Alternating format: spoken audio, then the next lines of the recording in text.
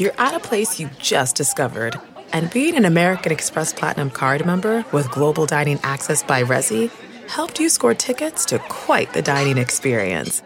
Oh, okay, chef. You're looking at something you've never seen before, much less tasted. After your first bite, you say nothing because you're speechless. That's the powerful backing of American Express. See how to elevate your dining experiences at americanexpress.com/withAmex. Terms apply. You can live out your MasterChef dreams when you find a professional on Angie to tackle your dream kitchen remodel. Connect with skilled professionals to get all your home projects done well. Inside to outside, repairs to renovations. Get started on the Angie app or visit Angie.com today. You can do this when you Angie that. Hello, thank you for joining us. This is the Nerds Podcast number 776. Katie Levine is sitting across from me, super producer, wonderful human being. Thank you. Animal lover. I do. Sports fanatic. Yep. Also, Nerdist community corkboard reader. I am right now. Katie, what is on that corkboard? I want to plug something. So you know Dave Klock, who does all the amazing Meltdown posters? Yes. Such a good artist. He also does a bunch of posters for bands and touring comedians and all that stuff. He has a website that you can go and buy these posters and other existing artwork he has, or you could commission a piece from him. So you can check it out at daveklock.com, and his last name is spelled KLOC. He is a stunning artist. He I mean, is. Those Meltdown posters. They're so good. Oh my God. I also want to let people know that the last episode of the year is going to be a hostful podcast, last episode of the year. And we're not going to stop doing those. They are going to happen. Jonah has been so busy between the Mystery Science Theater news and doing Hidden America, and Meltdown just got picked up, and he's been on the... He's been Matt, so he's been tough to pin down. Matt was traveling for a while. Matt got married. Matt went on a honeymoon. I'm busy. So, we'll do those whenever we can. We do the best that we can. So it never means like they're over. They're not over. It's just schedule coordinating. Everyone broke up. Well, I think the thing to do from now on is that we'll just have to really schedule days where we can do a couple and then just bang and then just float them out there. So we will definitely be doing those. At Midnight's on a break right now. We'll be back January 4th. So January 4th, we will be back on At Midnight. Very special guest back on At Midnight. We got first day back. We're doing Doug Benson week. We're doing a week of Doug Benson. He's on every episode the first week back, starting the 4th. That'll be fun. Doug Benson, Jonah Ray, Michaela Watkins on the 4th. We got Doug Benson, Matt Besser. We got Chris Cubis, Jamie Lee, Roy Scovel. Then Paul F. Tompkins, Hodgman. Oh, man. Whitney That's Cummings. a really good lineup. Yeah, we have great lineups coming up. So that's At Midnight on Comedy Central. Midnight on Comedy Central. I say 11:59, 59 seconds. It's technically 12:01, but let's not mince words, okay? Let's not mince times, people. This episode is Tim Roth. He is in Hateful Eight, Quentin Tarantino movie. I'm so excited for that. I can't wait to see that. It looks really stunning. And if there's a movie that could open around the same time as Star Wars, would that have been weird if Chipmunks had been the number one movie? Yeah, and everyone's And just, didn't like, see not- that coming. No one would have seen that coming. But obviously that did not come. But Hateful Eight opens on Christmas Day. Quentin Tarantino was just on the podcast, so you can listen to that too. Tim, really, really sweet guy. I didn't know. I was a little afraid of Tim because I always think of him as like, he's a really serious actor. It's Yeah, gonna and be he was like... super easy to talk to. Wasn't he? So fucking charming. Scout loved him. Scout- I always take that as a good sign. Scout loves when she loves Scat- someone. Yeah, and you know that because she slightly lifts her head. Other than that, she's quite still. Here's Nerds Podcast number 776 with Tim Roth. Now entering Nerdist.com.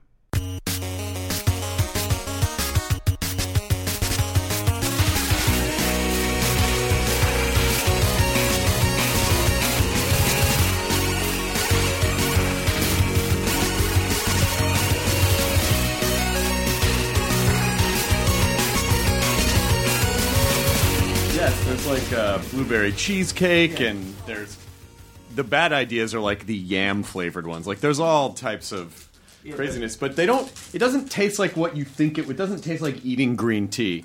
It just gives the chocolate a little bit different of a flavor. It's horrible, isn't it? I like it. That's the challenge. I like that you ate half of it and go, that's horrible, and then you ate the other half. yeah. And now you're eating the other one. All right, that's not bad. It's not bad. Excellent. What a fun way to start a podcast. You get a Kit Kat right off the bat. Good stuff. I'll have some more water as well. Excellent. Please have some more water. Kyle, did you want one? No. Did either of you? Deb? All right. You would if you want. More for me. 6 more for me. There's 2 inside each one.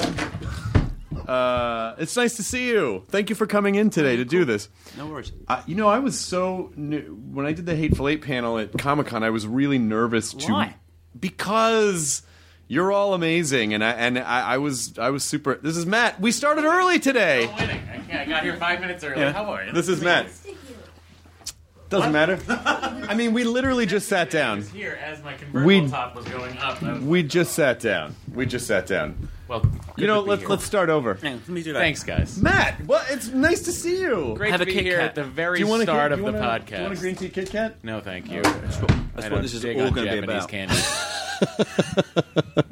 I know. I get late at night. I get excited about ordering Japanese candies off of You could eBay just and go Amazon. downtown and buy them. That's driving downtown. There's traffic. I can do it with the privacy of my own fucking home. Not these ones, though. Can you get these ones? Yeah, I mean, yeah. Yeah, you can get them in Little Tokyo. Tokyo. there was some pink one I ate. I can't remember what it was. A pink Kit Kat? Yeah, it was pink. It was disgusting. But I ate it. I think I ate it in Liverpool. That's probably why. Was it supposed to be pink? It was pink. Yeah, it was supposed to be pink. I can't remember what the flavour was. I was just saying, I was super nervous to do that panel because there's so many people on there that I have a tremendous amount of respect for, and I didn't know.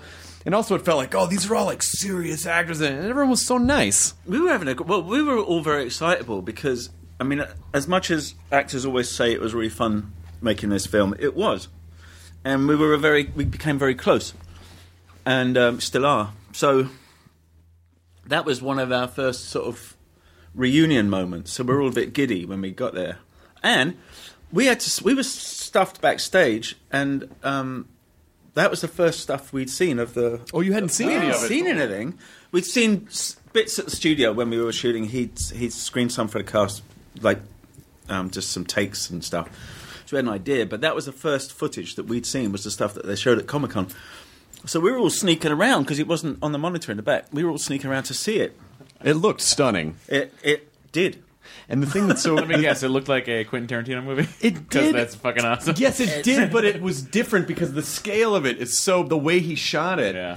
You know, and on that special film, and they had to get those the old cameras with the old film, and I mean, it really is gorgeous. And 70 mils is remarkable. I mean, I've never worked on it before, but when we were shooting, the scenes where we were shooting, and you'd think to yourself, "Well, I'm off camera here. I'm good," and you're on because it can see so much of the room, and then after the fact. When you go back and you work on a normal sort of format, what is now a normal format, you think you're on camera and you're not. You get the luxury of that on Quentin's stuff, especially now he's shooting in 70. so are you? So when you're in a scene, your brain is divided where You've got to really be on it. You've got to be really, because the lenses curve. Yeah. It's like they're huge old pieces of glass.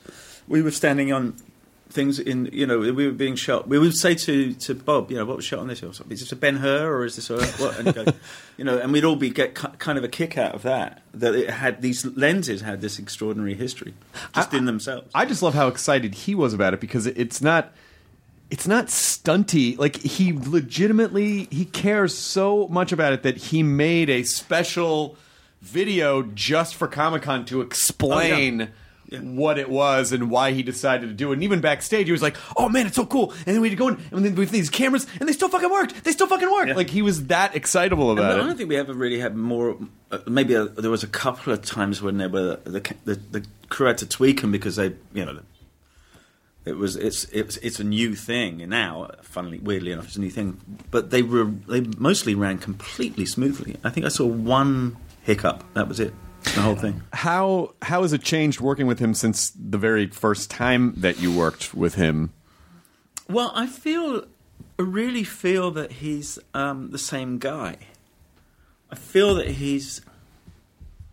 I mean, I think I was surprised at how unchanged he is, which probably means that I was so immature when I worked with him the first time, and he was so much more mature than me. But I mean, it is except has a world of experience of just in the 20 years or so that I've known him. His film brain is just massive. It's extraordinary. And now he's got the tools, and he's excited all over again. Every single film I think that he makes, he's like that. But I haven't worked with him on the big ones, since Pulp Fiction. That was it. Yeah. And now I see that he can do that stuff. I mean, he really knows his way around. It's really exciting. I used to sit on set and just watch him figuring stuff out. I could see him, a light bulb go off somewhere, and off he was doing something. Very, very, very clever stuff. Yeah, because we were... he's a brilliant director. He's brilliant, and I was talking to Robert Rodriguez about it a couple months ago, about...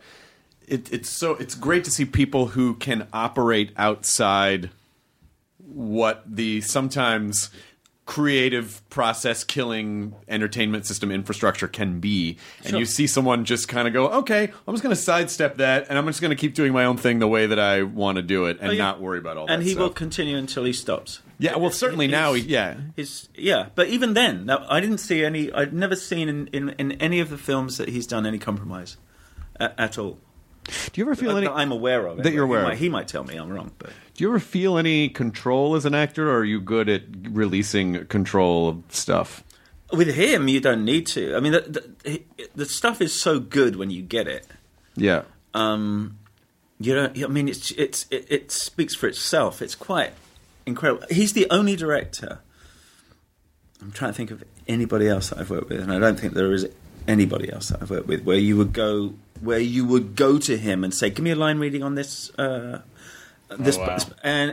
because you want to get it to where the music is where he had it in his head when he was writing it, and it's weird because sometimes you miss. We all had this experience with him, and sometimes you'd miss. And you go, okay, I can't get it, and he would have to make that sort of jump for you, that make those sort of synapses go pop, by just telling you exactly what was in the music that was in his head. And he will tell you if you go off, if it's not sounding good, is kind of what. Yeah. I mean, it's like there's nobody in there. I mean, we all have bad days as actors, but he's cast us all, so we're all there for a reason. Mm-hmm. And then, but we don't necessarily hear his music, sometimes. But in general, in the business, do you feel? Are you good at relinquishing control of? Because an actor really is it's a terrifying job. You never know. You don't have control over what's going to get used. You don't have control. I mean, you can pick. When you get to a certain point, you can pick stuff, but you don't always know what's going to work or how's it going to come across. So you really have to trust the people you're working with. I'm all right with it. I didn't used to be. I used to jump up and down a bit and scream and shout. Now, if I'm, I think I am much better at that. It's a director's medium. It's not an actor's medium. Right. Writers get TV, kind of, although but we get theatre, really. But and his was like a play, weirdly enough, in many ways. But yeah, I think I'm pretty good at it. Generally, actually, if I find I'm being directed by a bad director, which is quite often, I'll just sit back and relax. Just let it be. Done, man. Yeah. I mean, you can be in, if you're in a bad film, How can you tell? Like, what are the signs when you get on a set? Can you tell right away? Like, oh yeah, this guy doesn't know what he's doing. How can you tell? Most of the time, you can. You can generally tell that before. I think. Yeah. I think most people before you step on the set. Yeah. Sometimes you do. Is it indecisiveness or lack of vision, or is it just, oh, this person has a vision, it's just a bad vision? I don't know. It could be anything. I did a really, really bad film long time ago. Before I came to the States, I did a bad film, and I was out on a different continent. Arrived, came to a set, little back streets, really no English being spoken or anything like that. Walked onto the set, and it was a director that froze in the headlights. 3 days it took us to get 1-2 two or three line scene. Yeah, and that was like, ouch. And far away from home. And I've done that, and that's an inexperience. But then I've been around really experienced directors who would kind of do the same in an odd way. I mean, they just manage to screw it up for themselves, really, all the way down the line. It's weird. And you never know what's going to happen. There are only a few people you know that what's going to happen with. You can tell when you meet them. You can tell. And you feel okay, like once something comes out, of just going, well, that wasn't. I mean, it's only so much I can. No, I'll go out and sell it if it's part of my deal. It is part of the actor's deal to go out and lie. I mean, it's our gig. Sometimes you run away, but quite often you have to sit there and you have to say it was a really good experience and it's bullshit. And it's kind of funny that is totally acceptable, because you've got to do it because especially now with everything being so big. Yeah, media being so broad. And also when you've got films, that's how they get seen. I guess sometimes that's true. You don't want them to get seen, but. No, but it is. It's an acceptable amount of lying that no one would ever blame you for. Even if someone was like, "I think he's lying," they go, "Yeah, but what's he? It's for the greater good." No, you just know. But what I like doing is watching. There's a couple of things I love doing when I would look at actors on telly doing on the red carpet. I like hunting down the publicists. Right? I just watch it. I'm not interested in the actor.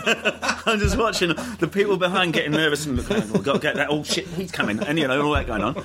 That makes me laugh. And then the other one is watching when you've got junket. An actor that's been on a really, really, really fucking long junket, and they are toast. Oh yeah. Watching them try to engage, and they're being asked the same 4 questions, and they've been asked them for about 3 months now. And they can't remember quite if they've answered it yet, or are they in the right order, or are they answering one that did? I mean, it's just the right, because it's always going to be the same 4.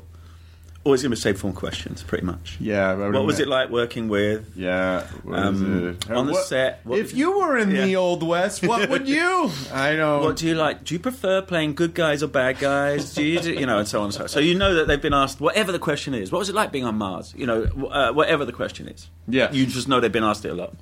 What sucks though is because it's such a. Junkets are such a part of this stratum of soundbite culture. Yeah. That it's very. Because I've seen people try to throw different types of questions. It's not your fault. No. It's just the way it is. And that also has its own pitfalls, because then the person is like, I don't know. Can we just fucking talk about? You know what I mean? It's like their brains are so melted, they don't want to be too challenged in that moment. But then something does come up, and that's when that's what is kind of fun. It's like out of the blue, if there is a good one, you go, you know what? I never thought of that, and then you're off to the races. For about, a minute and a half. I think it's really... and then you got to get on to the next... Back with that one again. You're going to go sit in front of the poster again. And then I fell asleep in the middle of an interview once. In the middle of it. It was in Cannes. It's true. You don't know this one. So... it's a true story. I'm in Cannes, right? And I'm there with a film I've directed. Actually, I've only directed one film. So I'm there, and we're working it, because it's a really non-commercial film. Working our asses off. So we're doing press. But it was a point when we were, I don't know how long through the tour we've been doing this for a couple of months probably.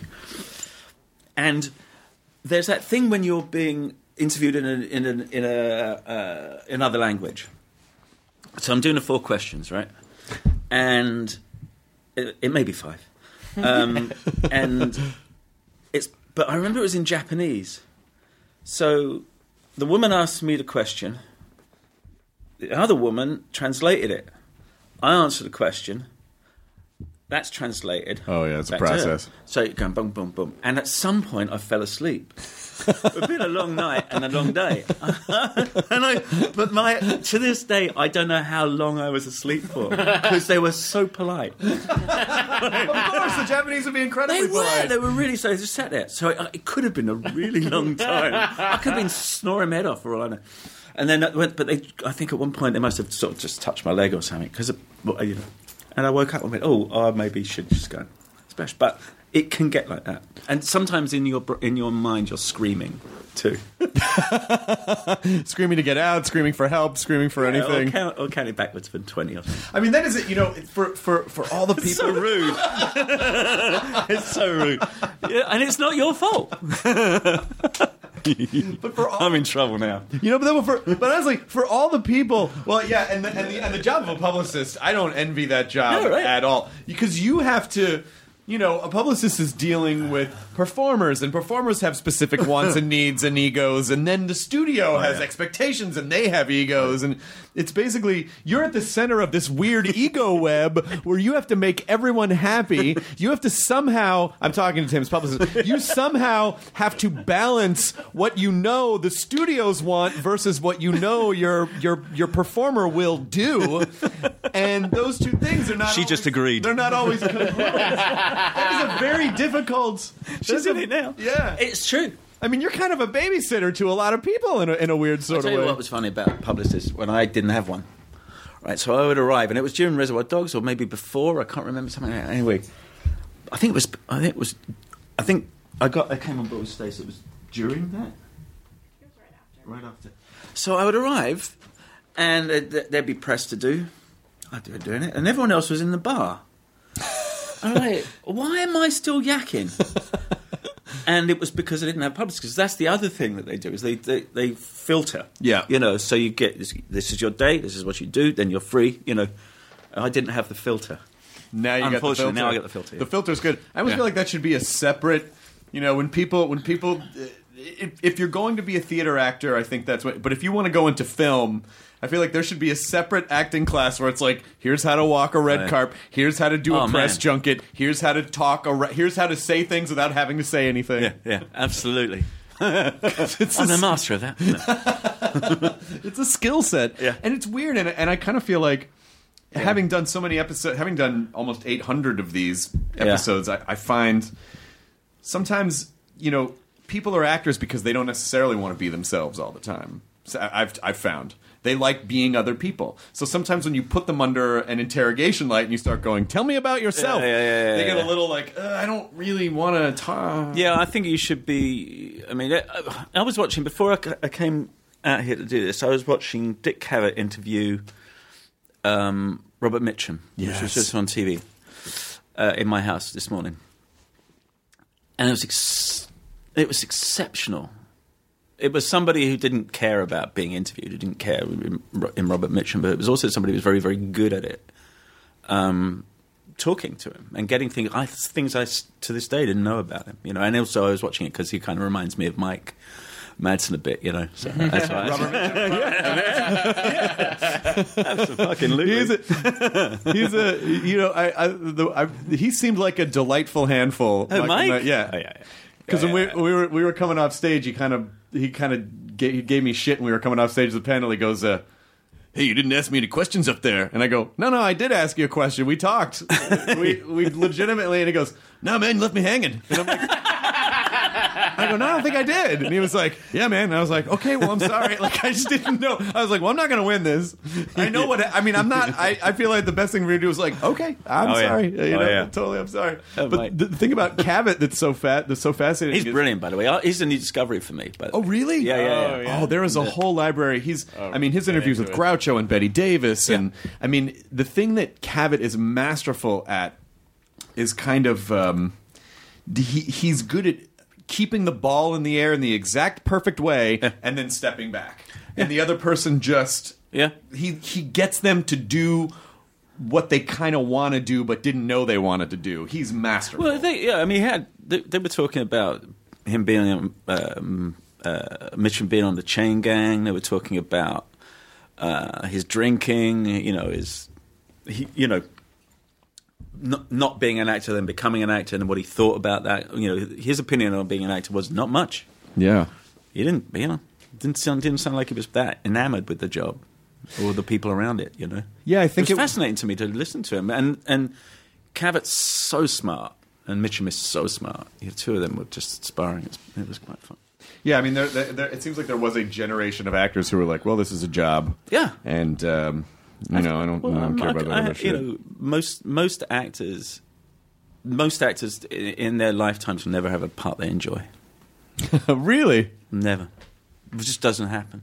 I've had tons of them. I've had tons I haven't, but I've been very, very lucky. We were talking about this, the Hateful Eight guys were all talking about it. Like, when it's fun, it's rare when you love it so much. Yeah. You know. It doesn't happen to a lot of people. We've been very, very fortunate group, but yeah. I mean, it's a job where you don't actually get to do the thing you're paid to do that much. You're not actually spending the majority of your time acting when you're on film. I mean, when I go home, I'm on vacation. Yeah. That's how I think of it. It's just I'm away, and I'm generally not that enamored with who I'm working with, like the director or whatever. You're always trying to make it work. You're never trying to make it work with Quentin. You're trying to live up to what he's done, but quite most often you're trying to get something good going on, and that can be a struggle. Yeah, not all the time, but it can be a struggle. I mean, a lot of actors I talk to really have just kind of quietly quit in their minds. Really, they're just and they just sort of take jobs for work, and then especially when it's been a long haul. Yeah, so there's a lot of them just.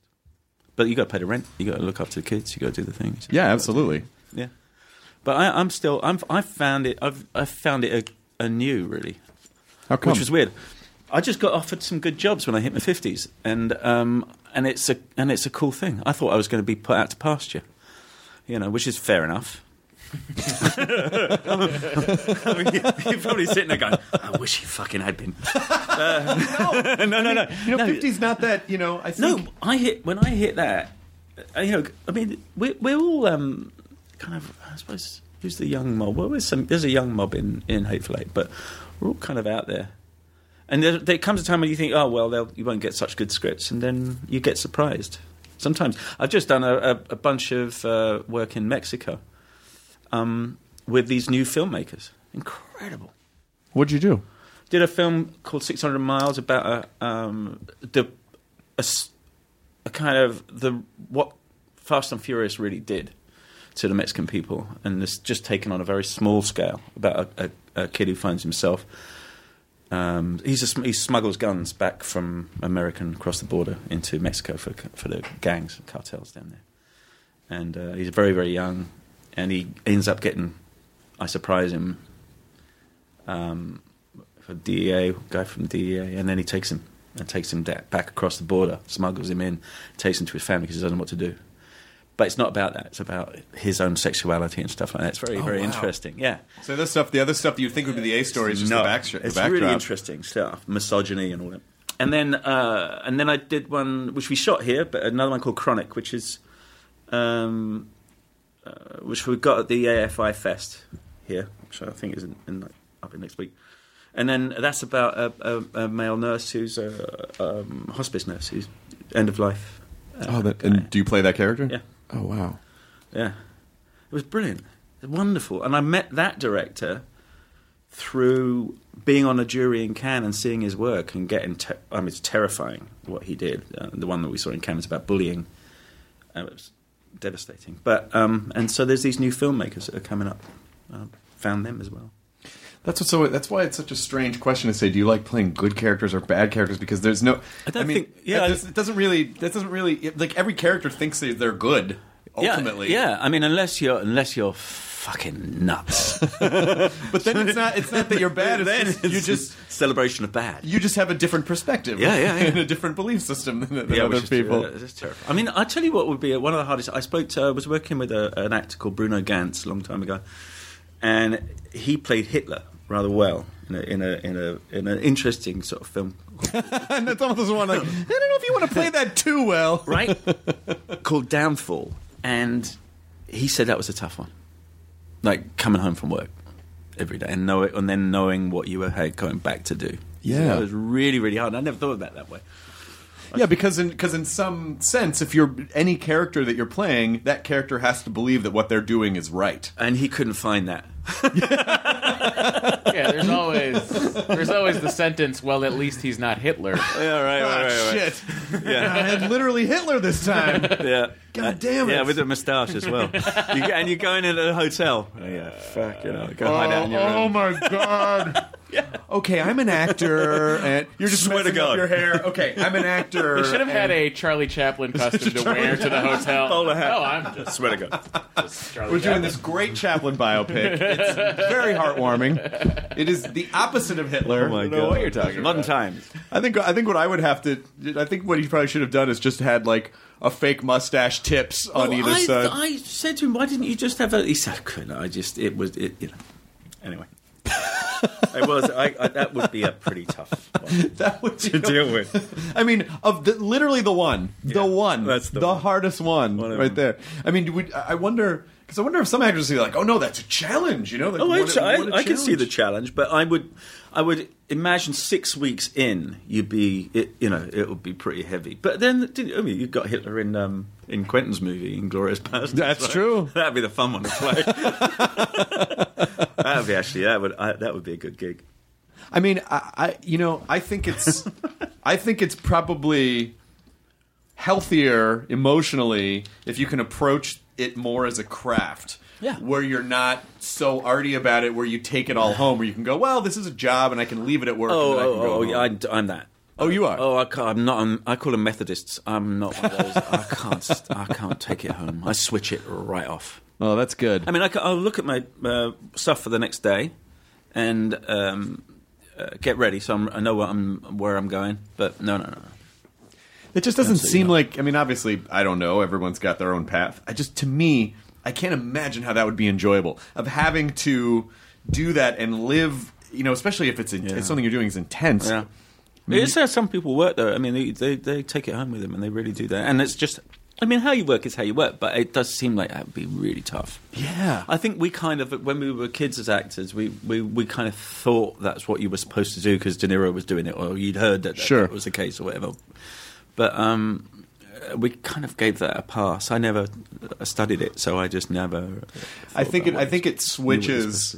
I think it switches around 40, maybe. Like when you're young, it's romanticized. Like, oh, you're such an actor. Yeah. And when you start to get older, you're like, yeah, wouldn't that be great to not have to worry about all that other shit and just they figure that out. We haven't figured it out yet. It might be that. I mean, I don't know. I don't know. I'm trying to think. I don't think any of us were like that on The Hateful Eight, but there are people. I mean, there are some people you don't look them in the eye on the way to the set. You don't do that kind of stuff. What about you when you're doing like an American accent? Do you stay? Oh, I've got my except no, I've got a dialect coach with me. And all I'm doing is worrying about hitting that R or something. No. Except the fun ones. There's a couple of accents I did recently which were fun. I did the one for George Wallace, and that was in the Selma thing. And I mean, that's a fun accent. So you're playing around with it all day, mucking about. And then there's a one I just did in England, which is a Birmingham accent, our version of Birmingham, which is a very particular sound, which you have to be careful because it sounds comedic if you go too far with it. Yeah, like Python at Monty Python-esque. Absolutely, yeah. But you can't stop yourself. And then what happens is that bleeds into you when you're doing a scene. It was a very serious piece I was doing, and everyone has to just take it down. Because I'm a funeral, but I'm in the So you weren't reading spam mags and spam. No. But it can have that effect, especially on the British public who have a point of reference for what that accent means to them. It's tough. What's that community? What is a community of British actors? Because obviously, it feels to me that it's much tighter and smaller and more... Over there? Yes. I mean, I think it's more of them out here trying to get a job. Sure. But I'm not so sure. I mean, I haven't lived there in a long, long time, and but I think it's that sort of down in London West Endy vibe thing. I mean, I don't really know them. I don't know. I know a few actors that I've worked with, or that have become friends because of somebody I worked with. But apart from that, I don't really know anyone.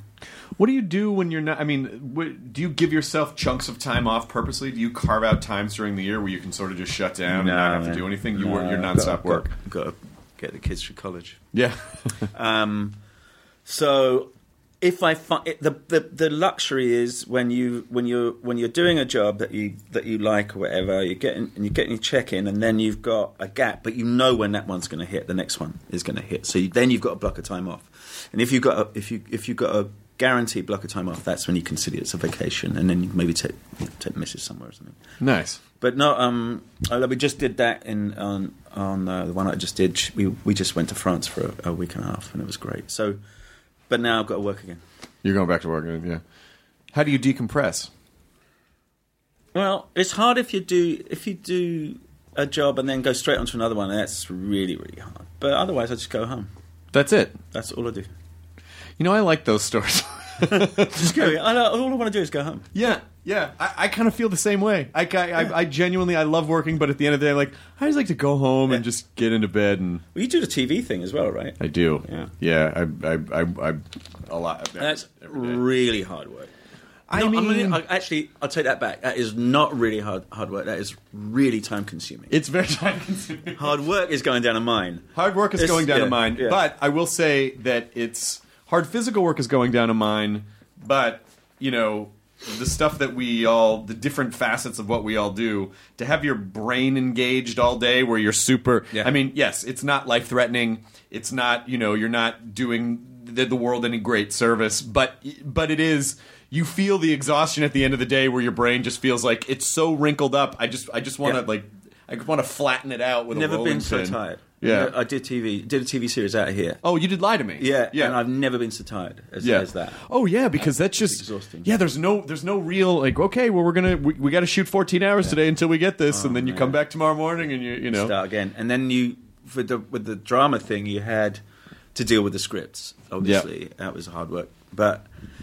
So you're working on the scripts and trying to make them better, doing what you can, and then you're filming all day, and then you're sliding through till past the midnight, and then you're sliding through again and again and again till like 2 or 3 in the morning at times. With doing that, but then at the end of the week, you're halfway through your weekend, and you still got to learn the script for next week. Yeah. So it was by the end of 22 episodes or whatever, you're fried.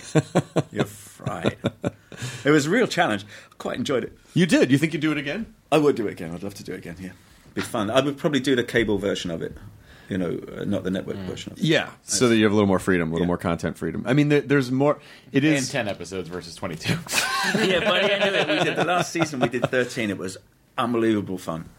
But we were still beat, and then they cancelled us. As soon as it starts getting fun, they'll cancel you. Oh, is that what happens? That's what happens. God you just got it right, and yeah, that's the thing. Is it does on a show? That's the thing I admire about film is that there's no real margin for figuring shit out. You just have to figure it out because you have a very television. If you get a few seasons, we got it. You watch a season. Okay, next season. Let's go back and fix this. Oh, then by season 3, you got it. You have it locked. You're ready, and that's when they kill you. Because season 4 is when they have to start paying on the syndication. That's right. Season 4 is when they start renegotiating. Yeah, that's right. You're like, bastards! It was going so well. We got enough. Fuck! Really? And then we go abroad, and they don't know we've been cancelled. Yeah, oh, really? The way people watch TV now is not with commercials. Nobody does. When are you making more of those? Never. Shit. All right. Yeah, and they're bummed. Yeah. It's funny anyway. I enjoyed it. When you guys were on Hateful Eight, were you all kind of squashed somewhere in the middle of nowhere? I mean, were you guys spending your leisure time together, or was it we're working and then we're kind of going off and doing our own thing? No, we were in the mountains up in Telluride in Colorado. And there was this very small town, so we would see each other with some very nice hotels. But we were. I had a little a little apartment thing, and people were all over the spot. It was great. Some people were up the mountain.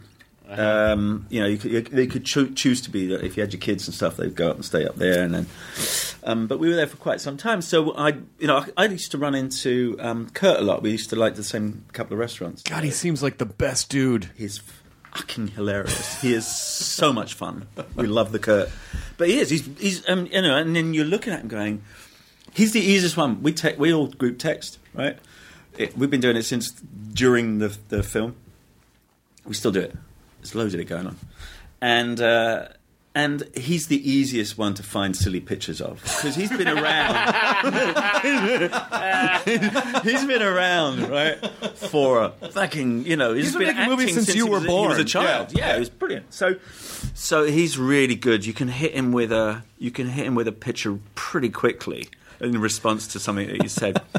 He's amazing. He's amazing, Kurt. We had the Summer Award thing the other night, and he was our spokesman. Send him gifts of Captain Ron. We love it. Yosemite Sam. He's a phenomenal guy. But but most of the time when we were working, especially once we got down to LA and they built the main set on a soundstage, and it was refrigerated. So we would go in and it's freezing, put all your layers on so you could see the breath and all that going on.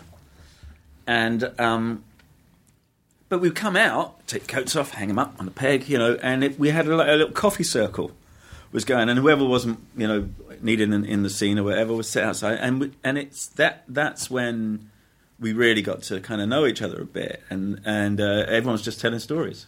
Can you imagine sitting around with that lot telling stories? That's great. I mean, I can't even. Bruce Dern, it's fucking crazy, right? And although Bruce mostly, he'll get into really big, incredibly detailed film conversations with Quentin. I mean, amazing. And Kurt's good at that stuff. Or he wants to talk about football. Soccer. Soccer, yeah. As you would say. And Sam's really into that. So, but all of the stories were going back and forth, and that was for about 3 months when we were here. It's extraordinary. Do you learn from those guys? Yeah. You do. You learn by watching them. You sit and watch. Watch Kurt take a room. Watch Sam take a room, or Walt, or any of them. And any of them. I'll tell you, I learned a lot from as well as Jennifer Jason Leigh. Oh, she's incredible. God, she's good.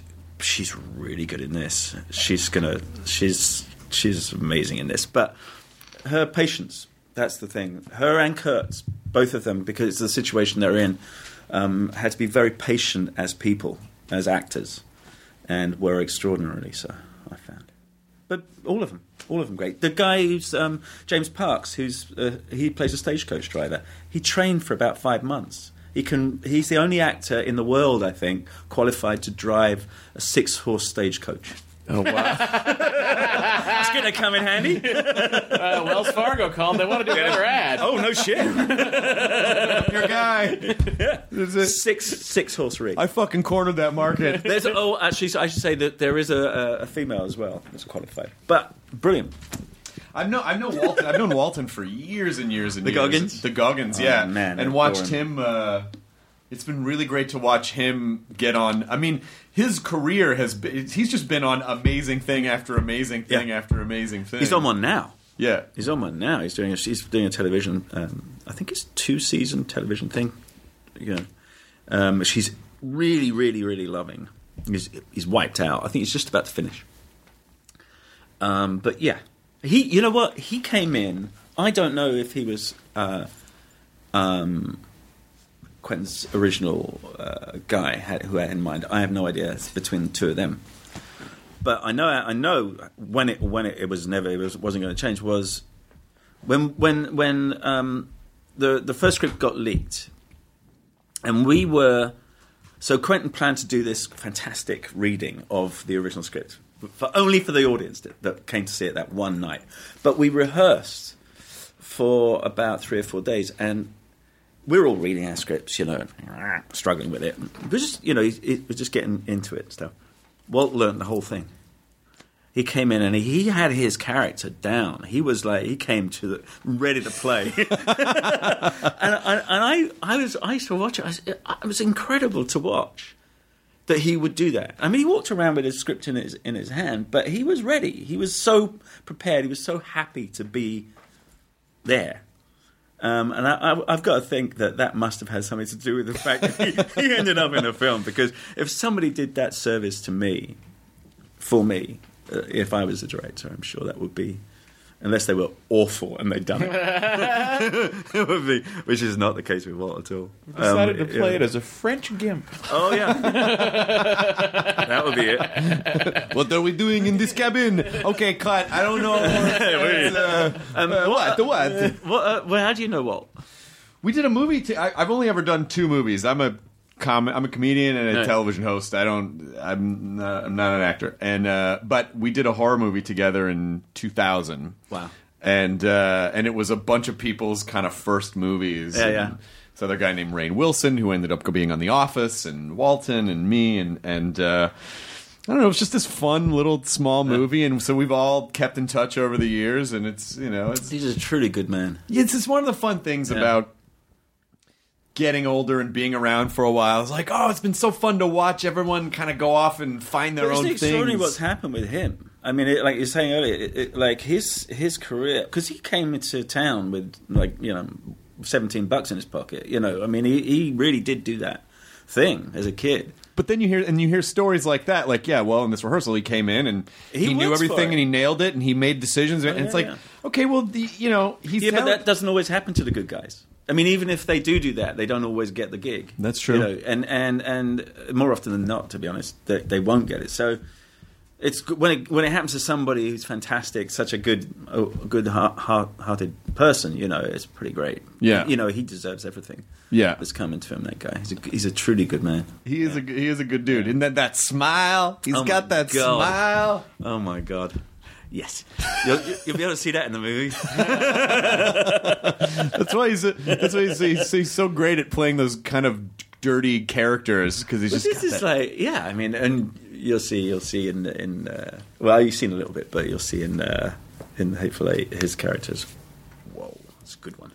Do you have a concept of, when you think about yourself and all the world, like, do you have a concept of who you are or how you think people see you, or like, how do you see yourself? Like, do you just see yourself, I'm just a working actor, or do you? Well, when Quentin tells me how obnoxious I was back on Reservoir Dogs at times, I'm so mortified. I'm like, oh my God, really? Did I do that? Oh yes, you did. Maybe that's just being young. Yeah. So there's that. But no, my wife does tell me, she tells me, you go. Sometimes if I'm in a grump or whatever, and we're out, it can bleed. It's not pleasant. Do I have a sense of myself as that's what me as a human, as an actor? But other people are looking at me, go, oh. But no, I don't. I think that's all of that. The sense of where you stand within the community or whatever. All of that's for you guys to figure out. You're really lucky that you have someone in your life that can say, like, "Hey, you're kind of being a dick." Like, that's a good. That's a good thing to have. Absolutely, my wife and Quentin. Your wife.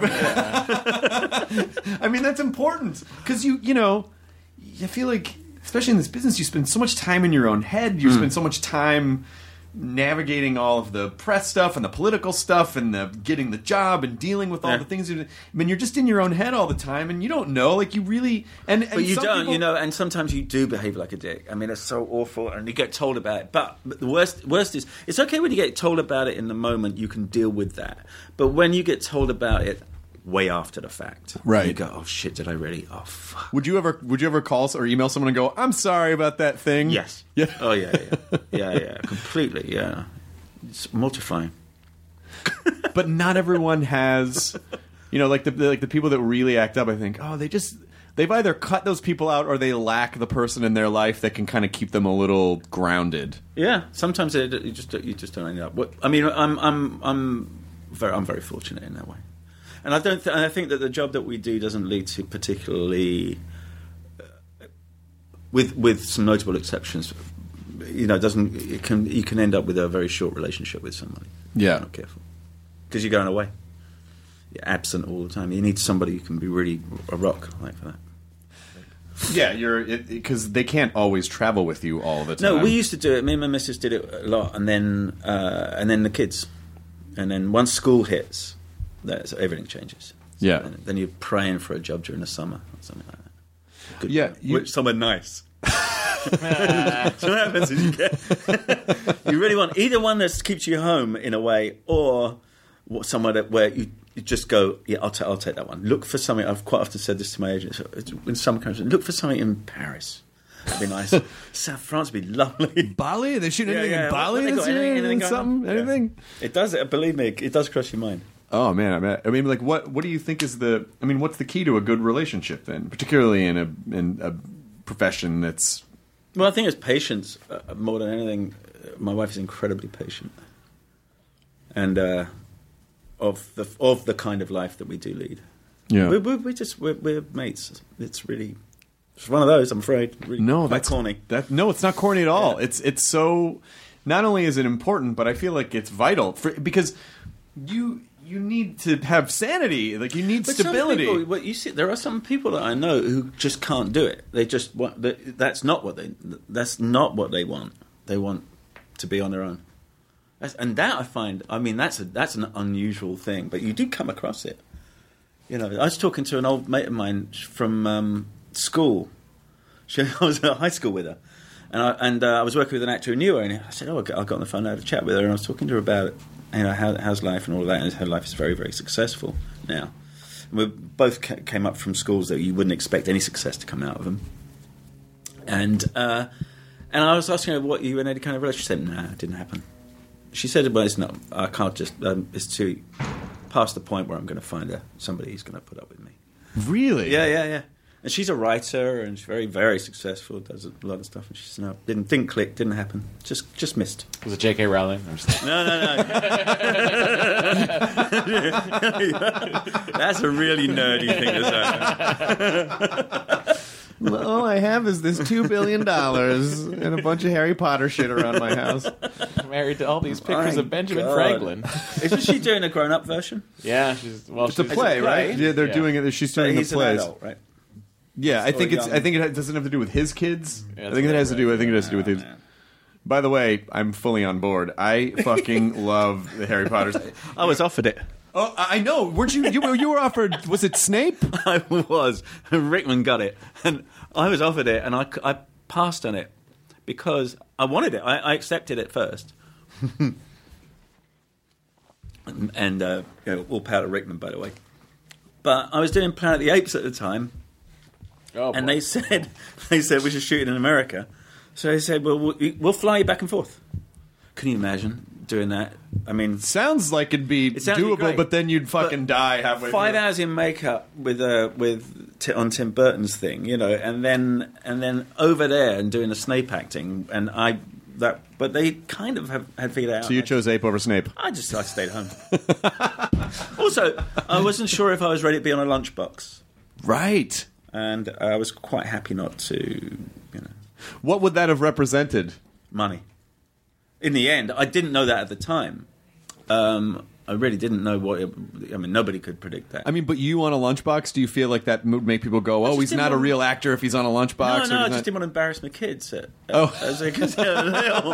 was like, hey, your dad's a wizard. Yeah. Shut up. No, the cool one is your dad's in Reservoir Dogs.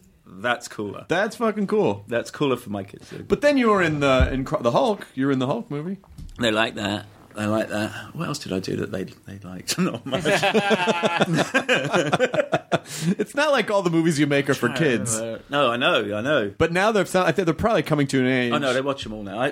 The film that I did that I directed, we just showed it in Mexico at a film festival down there, and my son flew in.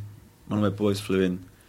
And he watched it on the big screen. He'd already seen it. And that's about child abuse. That's a really nasty subject. I was worried about that. But he's fine with it.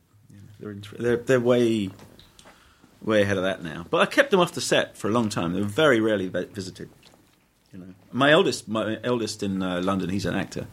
But these two aren't. These two are one might end up in film some way. The other one's a musician. Did you like directing? I mean, do you like the process of directing? You do? Yeah, I adored it. I love it. I hope I'll go back and do some more. I would be surprised if I assume if you wanted to, you absolutely could. Well, you've got to take this kind of stuff that I want to do represents working for pretty much no money. Sure. So you just need to stock up. Got it. And then I can go away for a year and a half or whatever it may take. Well, if you had just taken Harry Potter, you'd be fine. I'd still be filming Harry Potter. That's true, right? Do you know the other one, which was here's a weird choice: Lord of the Rings for those guys, right? That's an 18-month commitment, Right. So they all went to New Zealand, I think, right? Yeah. And then but the ones with the kids, they go to school there. They had to. I mean, it was you have to make a serious, and they do 2 films back to back, right? Yep. Incredible. They spent the better part of Upward. 10 years down there making Lord of the Rings movies. And that's such a specific, you know, I mean... It's almost as long as the running time of those movies. Who did you on the nerd front? What do you prefer, the Hobbits or the Lord of the Rings? Do I prefer the Hobbits? Well, I thought Return of the King was such a great action-packed movie, and I like resolution film. Yeah. Like, I like films that sort of resolve a storyline. And so I really loved. I think I'm more on the Lord of the Rings side than I am the Hobbits. I mean, I definitely like the Hobbits, but Lord of the Rings, more adult kind of. yeah, it was just so much more. Yeah, I really, and also at that time, that's when late '90s, early 2000s are, you know, there was such an evolution in film, particularly in fantasy and sci-fi and superhero films, because technology finally made it plausible. Yeah. And so, you know, this is where you had X-Men and Spider-Man and then Lord of the Rings. And so you have this glut of these movies that ultimately help create the larger tentpole for Comic-Con culture, which was pre-existing but much more focused on comic books. And so now it's, you know, like they really established the culture that we're in. They helped establish the culture we're in right now. So I can totally, I see the allure of, hey, you're going to be in this iconic thing and it's going to be really amazing, but also realizing, do I want to do this for 10 years of my life? I mean, that is a real commitment. I mean, how long has Downey been doing Iron Man now? 10 years. That's extraordinary. It is, but, you know, I mean, it's like, but, you know, in his case in particular, though, I mean, I think most people forget now that he was relatively unemployable before Iron Man came back. I don't know. I worked with him. I did a short film with him. He's hilarious. My problem was keep a straight face. I don't mean because he's not awesome. I just mean at the time he had gone through a bunch of stuff, and so it was hard. I think there were difficulties ensuring. You know, all of that. And so, and it completely revitalized, and now he's. I don't know, man. I think he had an extraordinary thing about him where he managed to not only to survive, which is tricky in itself, but he was forgiven by the American press in a way that I don't think I've ever seen anyone get. You know, I think a few times. I think as long as, because obviously, you know, and look, he's fucking adorable. That's why he's amazing, incredibly funny. The panels that I've met, he was so warm and charming, and also he's been fucking phenomenal in pretty much everything since the early '80s that he's done. And but I think in his case, I think people can be forgiven. I think not that he needed to be forgiven, by the way. but just in terms of like on the work front. On the work front, I think when someone is legitimately, look, you know, obviously I had an addiction, I had things I was going through. It's not like he, you know, punched a cop in the face and then like, why doesn't anybody, you know, he was struggling with something and he made a real effort to turn his life around, and I think he was seemed very sincere about it. And I think as long as someone is authentic and like, hey, you know, I'm gonna try to do good now. I want to try to do good, and he is so great at what he does. I don't know. I agree. I agree with you on that. But I think that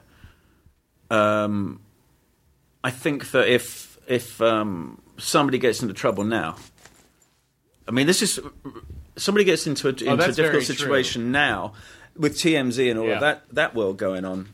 I don't think stand a chance. I think if Robert Downey Jr. had woken up in that couple's house now, as opposed to, you know, when was it, the late 90s that happened, that he got so fucked up that he ended up in someone else's house. I think if that happened now, with the culture that it is the now. reason that I disagree with you is because the more Charlie Sheen did that shit, the more people... But he doesn't work. He doesn't. But that may be more because he might be not easy to work with. Do you know what I mean? Like, I think... You know, Guy Robert Jr. seemed very much in the mindset of trying to turn his life around. And I think people do love a redemption story. And when someone's legitimately trying to turn their life around, I think people are more forgiving than just like, why you can't fucking deal with me, you know. But you must have seen shit like you must have seen. I saw. You must have seen it happen hundreds of times. Oh God! Well, I'm never really aware. I'm a bit dim. That's actually a blissful place to be be honest. But there was one guy I worked with who did that. Who was who managed to turn his life around. And I saw him. I ran into him fairly recently, and I didn't even recognise him. An actor. Oh, and he turned around for the positive. He turned around really, really for the positive. Extraordinary things. Some people never come back. I mean, I know people who never came back. My father never came back. He was an actor. He was in the war, and things that the world that he saw, it destroyed him. He never really stepped back from it. Was this this I assume was at a time where people who were suffering from PTSD probably didn't understand that, and maybe didn't even know there was no term for it. Right. Shell shock. And there wasn't a community necessarily of therapists who were like, "Come, we'll help you." No, and we were English, and we all thought that therapy was a pretentious American concept, right? Which in fact it's still not wrong. No, but it was because my dad was actually American, and then became English. He did the reverse immigration thing. He went to work he was from Sheepshead Bay in New York. And then they put him on a ship, him and his family, had a horrible family. And they sent him over to England. His parents took him to England, and he put him to work in the brick factories. And him and his siblings, I think, probably blackmailed his parents into getting him out of there. So they took him down to the paper mills and the hop fields down in the south of England. And then I think when the war came along, he didn't have much of an education, but when the war came along, he jumped in early and stayed for the whole time. Oh my God! I mean, and he was a tail gunner in bombers. I mean, for fuck's sake! I mean, you hear about it, and you're like, this poor guy never had a chance. Like, he was funny though. I mean, he was good, but it still just stayed with him. I think the things that he saw, he told me a few of them, but he would very, very, very rarely talk about it. But the things that he saw, he never came back from. I don't think. Really. Have you ever thought about exploring that as a? Oh yeah, definitely that kind of world. I mean, he ended up in Italy. He taught himself Italian. Ended up in Italy and then came home, which he should never have done. How come? He was enjoying himself. He came back to, I better go see the family, and that was it. Oh right. He got back again. He wouldn't get on a plane, so. Wow. Oh, well, I would imagine. Yeah. So by the time you came around, had he somewhat stabilized? Up to a point, but he was a journalist. So a lot of his work, he was an alcoholic, so a lot of his work was in pubs. Sure. Be meeting people in pubs, and it was just never, I mean, yeah, especially you think 50s, 60s, and British culture, which is very much a pub culture. And I imagine at the time, people probably thought it was weird if you weren't drinking or at the pub. Like, oh, what's wrong with... Yeah, it was weird. And then, he made it through to the 80s, late 80s, and then that was it. He died then. But he was a Communist Party member. He was a rabid socialist. He was a very groovy guy. We used to go on demonstrations with him when we were kids, That was Anti-Nazi League, all of that stuff. So how did you escape that? Like, how did you? I went to art college. I was a regular sort of working class high school in England, and then in a predominantly black neighbourhood. So I kind of stood out a bit. Like a sore thumb. I mean, there were a lot of white kids in the school, but it was the neighbourhood was a place called Brixton, which is I know Brixton. Yeah. Well, that used to be it was groovy and happening, but it was predominantly black. And me and a couple of mates, I wanted to go to art school. That's what I wanted to do, and I got in to a very, very good fine art school. But me and a couple of mates, as a joke, auditioned for a play. and it backfired, and I got the lead, which meant that I had to sing and dance. It was called Dracula Spectacular. What the fuck? Oh yeah, That sounds amazing. I know. Oh yeah, I had to sing and dance. I had to play Dracula. And the teacher, I asked her years later. I said, "What did you see?" She said, "I saw someone on the run." So she said, "Come here," and she gave it to me. I just didn't know if I could. So I did it, and I fell in love with it. So now I'm trying to get plays and stuff, but I'm going off to art school, which I actually ended up ditching college and becoming an actor, just signing on the dole and becoming an actor. But that's what I did. It was as a joke. What are some of the songs from Dracula Spectacular? I can't remember, but I do have the script at home. I can look them up for you. I kept it. I've never heard of that before. That sounds amazing. It was. But the problem with it was that that meant that in front of all the bullies at school, right, of which there were quite a few, I had to get up and sing and dance in a silly costume, and I thought, I'm dead. I'm dead. We have to do 3 performances of this. I am fucking going to get killed. But the reverse happened, and everyone, they loved it. So I just kept getting. That was my mini version of a little bit of Hollywood fame. Was walking around school and people going, "Oh, is that guy in track?" Yeah, that actually happened to me at high school. Hey, it's Dracula Spectacular, dude, but not in that accent. Yeah, isn't that weird? It was probably more like, "Look at that cunt over there." Yeah. Oi, rough. I like the performance. Why'd you hit me? Well, that's how I express love. Habit.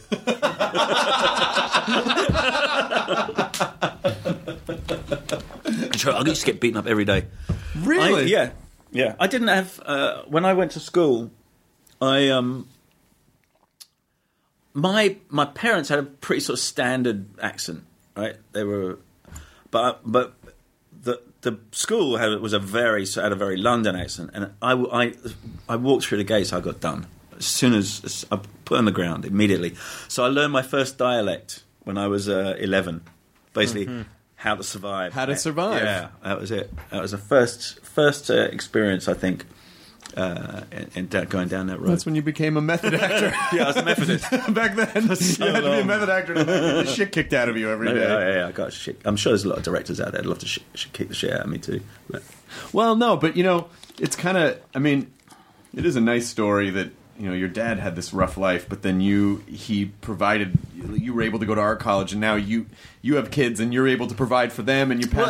Well, he tried to provide for us, but at the time there wasn't a student loan system in place as beginning to be in England. There were grants. You got a scholarship. You had to earn it, and it depended on the earnings of your parents, how much the state would put into your education. So we were Thatcher killed that off. So, but we benefited from that.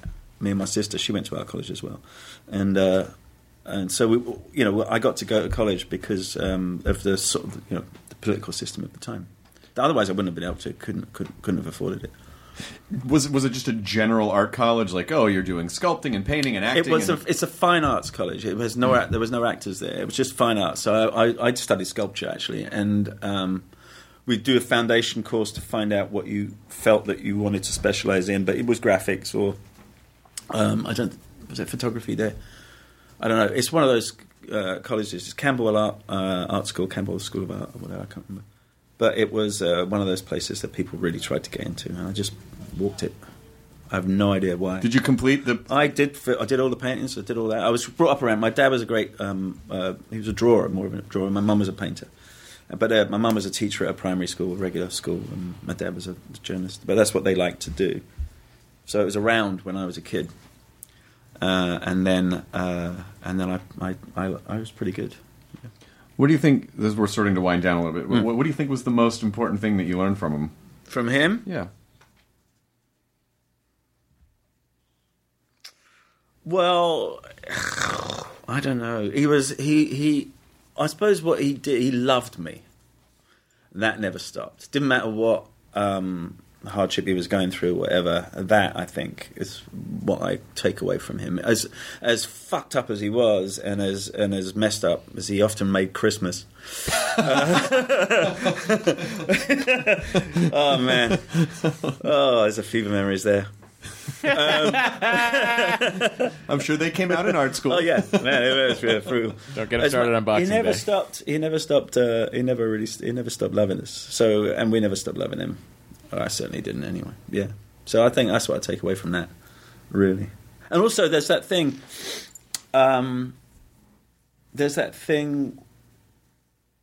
The idea that you would say to your kid, "Yeah, you want to go to art school? Go to art school."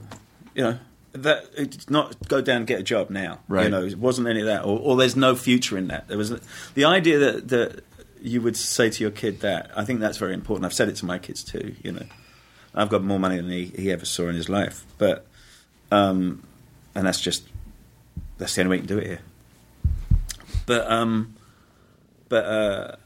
My kids get that. They just go play. It's college is for you to play. It's your time because you're gonna jobs coming down the line. So go have some fun.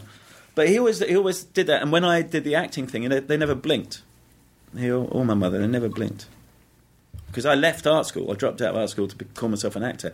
And by calling myself an actor, what I did is I went to the dole office, the welfare office, and signed on for welfare for a dole check. And they said, "What do you do?" I said, "I'm an actor." I filled it in, and I never signed on again. So that's how I call myself an actor. That's what a weird backdoor. Yeah, The welfare office. I guess this is my profession. that's how I could do. Then I could actually put it on a bit of paper. That's what I called myself. Was that motivating? Yeah, I'd get to get a job, and then I would do pub theatre, which we have in little theatre companies. Anything to get a wage. I worked selling advertising over the phone to people who couldn't afford it. Oh man, you know those guys? Oh yeah, yeah. Those guys that still call you now. I was one of those. I did anything. I worked in a pub. Did anything, try and get some money, and then got very, very lucky and got a lead in a television film. And was that it from then on? No, I would go back and do other jobs, but the first director, he was like my Quentin in England. He was a guy named Alan Clark, and he was an English director. He was a fantastic guy. He died very young, but Gary Oldman came up through him, Ray Winstone came up through him, I came up through him. I got a flat tire on a bicycle, and I was trying to find a bicycle pump at a theatre, and the theatre didn't have a bicycle pump, but there were these auditions going on that they knew about, were going on for a television film. And they said, "You've shaved your head before in a play." And I said, "Oh yeah, I don't care." He said, "Well, go along for this. That's the only requirement." Like, all right. Well, So I went in and met this guy, and 3 auditions later, I got the job. And he recommended me onto a guy named Mike Lee, as an improvisational film director, and then he recommended me onto Stephen Frears. So I went through the 3 of them. Did you ever get that bicycle pump? I never got it. I often wonder where that bike is. There's still a bike just sitting in front of that theatre. Just this rusty bike. Oh, fuck me, man. Oh, I never left this here. I should put it up. Yeah. So, is Hateful Eight? Is that what we're promoting today, or do you have other stuff that you? I've got 2 little films I did. Anything you want, as much as you want. Nip out and see this film. I don't know when does this go out? When's this going up, Katie? Around Hateful Eight time. Later in it's not. I don't even know if we'll have distribution for it. 23rd, yeah, of December. 23rd of December for Hateful Eight. Well, there's 2 films to look for. Boy, wasn't Star Wars great, guys? Worth the wait. I couldn't believe it. JJ nailed it. He nailed it. I've seen it 9 times. Oh, I've never seen Harrison Ford so interested in being there.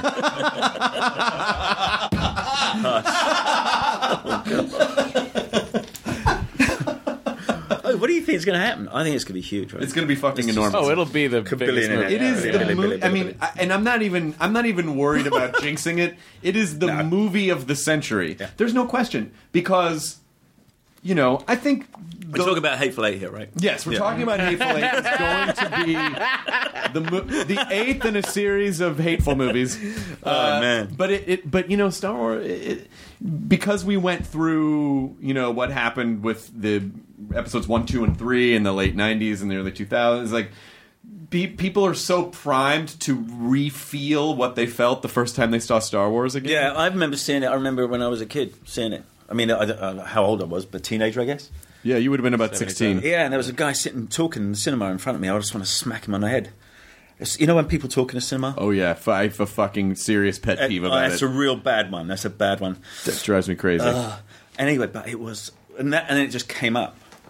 It was that film was one of those films. And I think it's going to be that for the people like us that want to rediscover that magic and opening up this universe again. And I think for a whole new bevy of fans, of young people, it's just going to, I think from top to bottom, it's going to be I think it's going to be the film of the century. I hope so. For so many reasons. Like I've never had tickets for a movie this far out. Have you got them? Yeah. Did you snag some?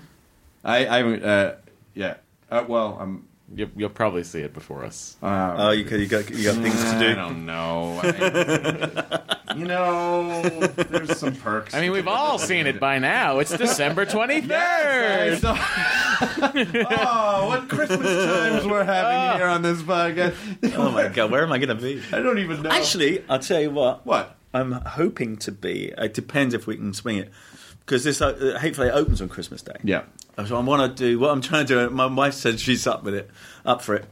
Is go to one of the Christmas Day screening. Yeah. And go take the kids. Take them to see it, and then go home and have the dinner. But I don't know if I'll get away with it or not. But I think that'd be great. They want to do it, but it's whether we can get in.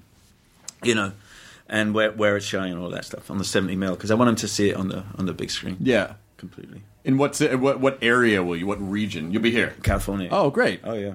I think there's going to be enough screenings of it. You'll be able to wait. find something. When Django came out, I saw that at the New Beverly. That's where I went to see it Wow. first night, and it was fucking awesome. But I feel like 70mm. I don't want to see it at the New Bev. I want to see it first. I want to see it on a bigger. I saw it at the Chinese Theater. I saw Django at the Chinese Theater and Inglourious Basterds at the Chinese Theater. I gotta tell you, I think it'll have to be on a bigger. Yeah. It'll have to be. Yeah, it'll have to be something like that, right? Yeah. I would imagine. I don't know what they got planned, but that's really exciting. Yeah, and also, I think perfect counter programming to Star Wars. Perfect counter programming to Star Wars. Yeah. I mean, Quentin's his own world. Yeah. You go to Quentin. Plus, it's cold in that movie. For some reason, I enjoy when it's cold in a movie and you're watching it in December in a theater, and it's like, yeah, I see their breath. It's cold outside. Oh yeah. I don't know why I feel good about that, but well, thanks for that. Man, it was torture.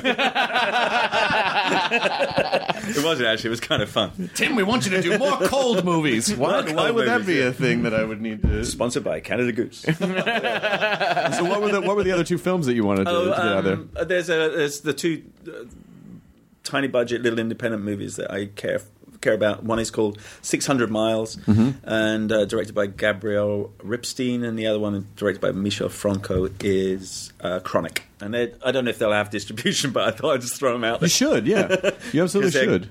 Great young filmmakers, they really are. They're very, very cool people. So. Anything next year that you want to talk about, or anything that you're working on that people don't know about yet, or anything? I can't yet because I haven't made my mind up. Okay. But there's a couple of really cool things. The Snape origin story? We play Snape in the West End. Snape, for some reason, is now a vampire that sings. I don't get this. Snape's Dracula Spectacular. Snapes and Capes. It's Snape at Hogwarts putting on a production of Dracula Spectacular. that some of the students show up for because they feel bad for him because no one wants. Oh my God, man! Maybe I should have done it. No.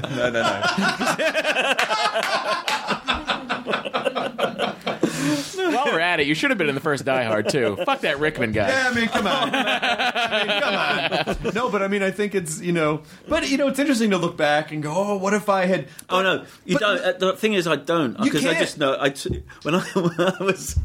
When I was directing, I called up Alan because he was the only guy that I knew who directed, an actor who directed, and they were already up and running, but I don't know if they were. I can't remember. But yeah, he can't. You can't. I mean, Alan's going to do it. It's. Mine would have been a lot more oiky, a little more greasy. So yeah. Oi, Potter!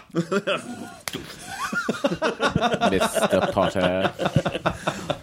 Yeah, I read them to my kids. Oh yeah, the whole book, the whole series. Yeah, I don't even enjoy them. I don't know why I'm talking about. You don't like them? Wizards and Swords. I'm out. Whenever I see a sword, you need some kids, floating around. You have some kids. Matt will tell you anything about any Star Trek, anything. Yeah, sure. I enjoy space. Yeah. They bring that back, I hear, right? Oh, believe me, I'm on Twitter trying to get a job. Are you trying to write on it? Yeah. Who's making it? Kurtzman. Okay. Kurtzman and Orky. And it's a TV series, another TV series. Well, what they're doing, from what I've read, is they're going to launch CBS's platform, their streaming platform. Oh, okay. Which is hilarious that the FCC wouldn't give everyone a la carte programming, like you couldn't pay for whatever cable channels you wanted. Now everyone's launching their own streaming channel. The same thing. So it's the same thing, you're just doing it on your computer. But they're going to launch it on television. They're going to do the first episode on CBS, and then it's going to go. The rest of them are going to be on the streaming platform. I think it's because the public just ignored them. Yeah, they just did it anyway. Yeah, I mean, you could. My kids, that's how they watch TV. Yeah, but it is getting it's getting to be a little crazy how many people are asking for $8 a month. Do you know what I mean? That's coming. Well, that's you know what I mean. That's it's like Hulu, all the Netflix, companies. CBS. Whenever I meet with companies who have subscription services, and they go, "All we're asking for is $4 a month," I go, "Yeah, there's 300 people asking for $4 a month. Like, people are going to end up spending more in their cable." But in the television business, you have channels, networks that are battling for carriage rights with with DirecTV and Time Warner, like all these, and so then they have those struggles. And now I think, in as much as the internet empowered single users like YouTube to go out and make, now networks are like, oh, I don't know if we need you guys anymore. We'll just put our content, like they're I've got a question for you along those lines. Do you think the Nielsen thing is relevant at all? No, not remotely. It hasn't been... Not remotely. And the problem is, there is... I spent a lot of time thinking about this because I really do. Well, I do, because they kept bringing up the ratings. I'm like, when I was doing it doesn't. The only thing doesn't count. The only thing the ratings mean anything to are advertisers, and when advertisers adopt, a lot of people who run the big companies that buy ad time. Yeah. Those people, a lot of them are older and not as in touch with how things work, and so they are still. And sooner or later they'll start to die off, but they are more in touch with the old way of doing media, which is you look at Nielsen, you look at a small sampling of people who would also take the time to do it, and that's the number that they live by. If you could just get advertisers to look at a different metric. So the problem is it's finding an algorithm that creates a metric for true social penetration for any piece of entertainment. Because the Nielsen... I'm going to bore the shit out of everyone. No. I find this to be quite interesting. The Nielsen number, so like shows that are considered like, oh, these are shows people are watching, like there are popular shows that actually don't rate incredibly highly according to Nielsen. But because so much of the story is not in how people sit in front of their television set, there's DVRing, there's people are streaming. There is a certain amount of cultural penetration that's not being measured that is actually, I think, the true number. And in as much as I think they are trying to figure out how to do that, no one's figured out. They don't know how to quantify to advertisers and go, okay, a show like Mad Men, which really, 3 million people watched. I mean, it's a respectable number. Now it's been watched more because it's on. Online. But the penetration that a show like Mad Men had on the culture was so much more valuable than what the Nielsen number would tell the story of. That it's getting advertisers, it's finding a metric that measures that thing that then advertisers will accept. Don't you think that the networks are sort of in on it? Because they're still trying to tell the advertisers that they're relevant. They're still trying to camouflage the fact that that's over. There are I guarantee you there are shows that if you saw what the true number was, networks would not probably want that information. They want it out there. Yeah. So right now, the main networks have a certain amount of control, but as with any digital, as any revolution, which is certainly happening right now, sooner or later it's going to tip because people are creating streaming services. They're going to form direct relationships with the consumers, and then it's not all that shit's not going to matter. It'll be like the old days of television where it's like Mr. Bubble Soap sponsors the Lucille Ball Comedy Hour. It should. If they want to do it, that's pretty much what it's going to have to be. Ultimately, yeah. Yeah. Yeah. Sponsored by Marlboro. You know? Sponsored by Marlboro. Chesterfield, the president. Barney the Dinosaur, sponsored by Chesterfield. Welcome to the Dumont's programming. Yeah, no shit, right? But that's, product integration. The people are already doing product integration. It's, it's already out there. But it is going to take a paradigm shift in how it's calculated and what advertisers are willing to accept as. But, just like any kind of structure that's dying out, some people are afraid to let go of the way things were done, but it's going to evolve past that shit. Well, I mean, DirecTV is now AT&T, right? Right. They fucked me. Yep, there you go. I got away from Uverse, and then all of a sudden, guess what, buddy? That dish is pointing at AT&T. That's Murdoch too, right? Yeah. So if you actually sit back and look at who runs what, it's three people. It's three people. Three lizards and human suits. Yeah, and they usually are lizards. What are we doing? It's sort of like kind of like the Vincent D'Onofrio character in Men in Black, where it's just like he's barely holding on to the skin. He's a cockroach. Yeah, he's a giant cockroach. What are we gonna do with the masses today? Like, we're gonna fuck everybody. Do you know, wasn't there one time when Murdoch tried to sue The Simpsons, and they had to break it to him, it was actually his show? I didn't hear that story, but that's an amazing story. I don't know if that's urban myth, but I have a feeling it's true. Where he went after, because they kept saying things about Fox. They do the fake Fox scroll, they do all that shit. They tried to go after him. Let's go after him. I want to go after him. Excuse me, Mr. Murdoch, but Frank, you own that. And not only that, that's the show that ultimate. The Simpsons and Married with Children were the two shows that made Fox Fox. Oh yeah. That there wouldn't have been a Fox network without those two flagship shows. Yeah. So that's kind of funny. That's like. There's the other urban myth is two guys in a pub went out. I don't know if it was in England, but they went out and they trademarked 21st Century Fox. Oh, two guys trademarked 21st Century Fox? They had to buy it off them. I don't know if that's true or not. That's fantastic. They went, wait a minute. Oh, those are the kind of stories I love. That can't be true, that one. I don't see why it couldn't be true, especially in an era, like we just, in the last 25 years, there were people squatting on URLs, Well, they do it to politicians. Yeah. All the time. When they get a run, they've already got trademarked their name or got their website, their domain. Do you do any of that stuff? What's that? Yeah, like any web stuff? No. There's not a... I can't imagine I'm sure there's a timroth.com, but it's probably not. I've got nothing to do with any of it. Do you ever see yourself, going into digital? He doesn't see himself. He's Dracula. I never even Dracula. Look at the mirror. Nothing's there, Chris. Matt, sometimes I want to slap you for interrupting. That was a genius callback. That's pretty good. That was a beautiful. That was so beautifully done. Is to cut out all reference to that, so people have no idea, and then keep it in. Yeah, just like Dracula doesn't cast a reflection, and just leave crickets. Yeah, and then Matt just came in with this weird Dracula reference at the end. 50-50. Usually it's crickets. Would you ever see yourself making digital content for a streaming platform just for the sake of you mean to acting in it as a director?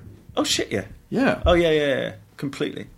Yeah, I don't care what. I mean, you still. It's a new way of performing. Yeah. Oh yeah. I mean, I like the whole Quentin purist notion. I haven't worked on film for a long time. When I directed, I shot on anamorphic, on widescreen, so I understand his kind of, and also the celebration of cinema. But I haven't done. I mean, most of the stuff I do now is digital, and what's the difference between that and Amazon or? Nothing really. I mean, it's the delivery systems are getting the stuff to people. Like that's really the most important thing. But Quentin's argument is who wants to watch TV in a crowded room, right? And I take that point. But just the idea of sitting in a room with a group of strangers experiencing something is still has such a huge amount of joy. Well, his movies are such event movies, and it's such because he does things that no one else will do. It's so good to see that with a community of people, so you can all holy fuck or laugh or be complete. I mean, but I think it's harder and harder to motivate people, because we're creatures of convenience. It's harder to motivate people to put on pants, leave their house, park, go sit in a theater. If it's a movie where someone goes, I could have just fucking watched that on my iPad. But I wonder if that is the case.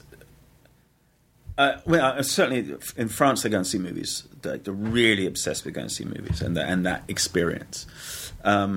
I'm wondering if that's just a thing that's changing in the States more than it is elsewhere. I think what'll probably end up happening is that going to a movie theater will be, that's like a fun, weird thing that like a drive-in. Like a drive-in. Like people used to sort of take it for granted. You go see movies.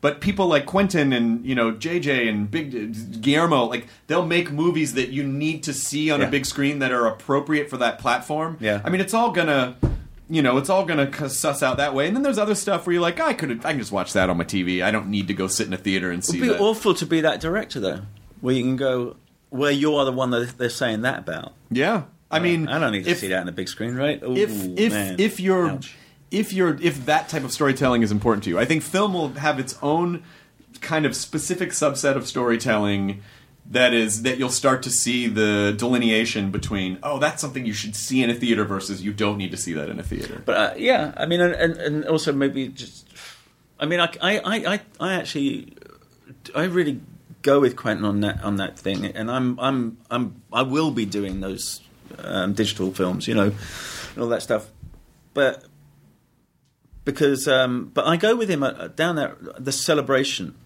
road, and I think with him. I really do, because there will be a delineation like that. You're going to see more people in the Quentin School style of filmmaking. I hope so. Who will make films that they know they want specifically to be seen that way. Yeah. And I think in a way you'll start to see a better crop of film that is made for cinema. Yeah, it's just like it. Everything is so splintered. Media is so splintered. It's like, and everything kind of has its own way of telling a story, even down to Vine or Instagram. Yeah. There are specific ways to tell stories, and film is going to, theater film is just going to be its own. It'll be like theater, but theater film. I think it's just going to be different. Yeah. Yeah.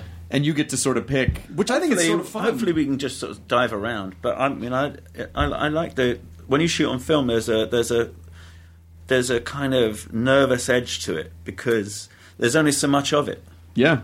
I mean, it costs a lot of money, and there's only so much of it. Whereas if you're you're shooting on a hard drive, you just keep shooting till. Well, that's why whenever you see practical effects, you go, "Holy shit! They really there was real craft in that. They could have just cheesed it out." I mean, there's a real art to CG. I'm not disparaging people who are CG artists, but I mean, because a lot of people misuse it because it's cheaper, can be cheaper. When you see practical effects, you go, "Oh wow, that's really crazy that someone decided to do that." Yeah, I mean that was what I think Tim Burton was trying to do with Planet of the Apes, but it didn't work. But he could have gone down that road. It was just available at that point. In the studio, he was fighting to make a dark movie, and they didn't let him. But would you say Quentin is the guy of all the directors? He's the guy that you're most simpatico with. Like, you go, we're just.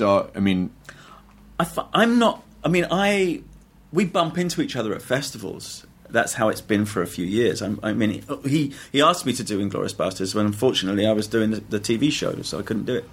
But this is kind of us just rediscovering me rediscovering him. This is new. Are you watching directors on each project as a director? Or are you watching and going, this is how they do that, or this is how they tell that story? Or are you seeing that, or you're just paying attention to your... I'm just watching them as me. I mean, some people just... Here's what Quentin does, which is which I watched, and I actually talked to him about it. He's an extraordinary director of actors on many levels, but... And first of all, and he's one of the few writers that writes speeches for their characters. That doesn't exist. It's incredible. So you better get ready. But he does. It's such fun. But what he does, I watched him as the focus shifts back and forth between the people. I watched him quietly, just his focus, just go on to them, talking to them, telling stories, starting, and loosening them up and getting them ready. I watched him getting us ready. It's. I don't know where he got it from. I don't know if he was just born with it, but it's very, very rare. He'd start to as the camera was going to go. The next setup was going to be on that side of the room or wherever you were. I watched him just shift his personal focus, away from that person, away from me, and onto that person, for example. Oh, that's really. And then I watched it coming back around to me. If it's a weird thing that it stood out, but it really stood out, and then of course he engaged with you as a director of your performance, but his way of directing is very it's kind of psychological in a way. I mean, and it must be very, very exhausting for him. But he's an utterly unique person. There's many different kinds of directors. You could put them in groups, but there's only one, Quentin. Yeah, there's only one. Well, I cannot thank you enough for your time. Oh my God. Sorry, I didn't mean to keep you so long. That's all right, man. No, it's really fucking hungry though. Yeah, we'll get you. No, I'm going to meet my missus. Oh, okay, you are. Yeah, you want some more green tea, Kit Kats? Thanks, man. You've been down that road. I've done that one. But as you direct, as you put more stuff out, you come back on, please. Oh yeah, I'd love to. Please come back on. Yeah. You should get Quentin. Have you had Quentin on here? He agreed to do the when he called one of our bookers for the podcast, Deb's partner, and said, and he asked me to moderate the panel, and I said, sure. And then I was like, here's my opportunity. Tell him I'll do it if he does the podcast. And he said, yeah. So he's going to do it at some point. Get ready, because, man, he knows so much stuff. Oh, yeah. I mean, the thing that's great... It's unbelievable just listening to him. The thing that I liked about him is that he's clearly a fucking genius. Yeah. But he's relatable because he's willing to express, like, he's not afraid to get emotional about stuff and talk about it, and he really cares. It's extraordinary what happens with him in that something that you really wouldn't expect is he's fascinated by. Yeah. And you go, well, okay, where did that come from? And he'll know somebody's name, their brother's name, the person who they didn't even know was their brother's name. That kind of, like some weird performer that is from the 1920s he can tell you all of the films that relate to various. It's like a family. You have to sit there and really pay attention. My wife's a bit like that. You have to really pay attention. And okay, well, I have no idea where this is going. Yeah, my plan was just like we'll bring him in and just kind of let him go. And then you better do your homework. Not like you did with me. That's terrific. Yeah. No, he's fun. You should. I hope he does it because it's there's nothing that he likes to talk more about in films. That's his thing. Excellent. Well, thank you very much, Tim Roth. Right. Good to see you. Enjoy your burrito, everyone. The end. Now leaving Nerdist.com. Enjoy your burrito. Hey, it's Guy Raz here, the host of How I Built This, a podcast that gives you a front row seat to how some of the biggest products were built and the innovators, entrepreneurs, and idealists behind them. Every week, I speak to someone new. Stories like Justin Wolverton's, a lawyer who just wanted a healthy alternative to ice cream, so he created Halo Top in his Cuisinart. Or Todd Graves, who grew his fried chicken restaurant Raising Cane's into one of the most successful fast food chains in the U.S. All of these great conversations can help you learn how to think big, take risks, and navigate crises in life and work from people who've done all of that and more. Follow How I Built This on the Wondery app or wherever you get your podcasts. You can listen to How I Built This early and ad-free right now on Wondery Plus.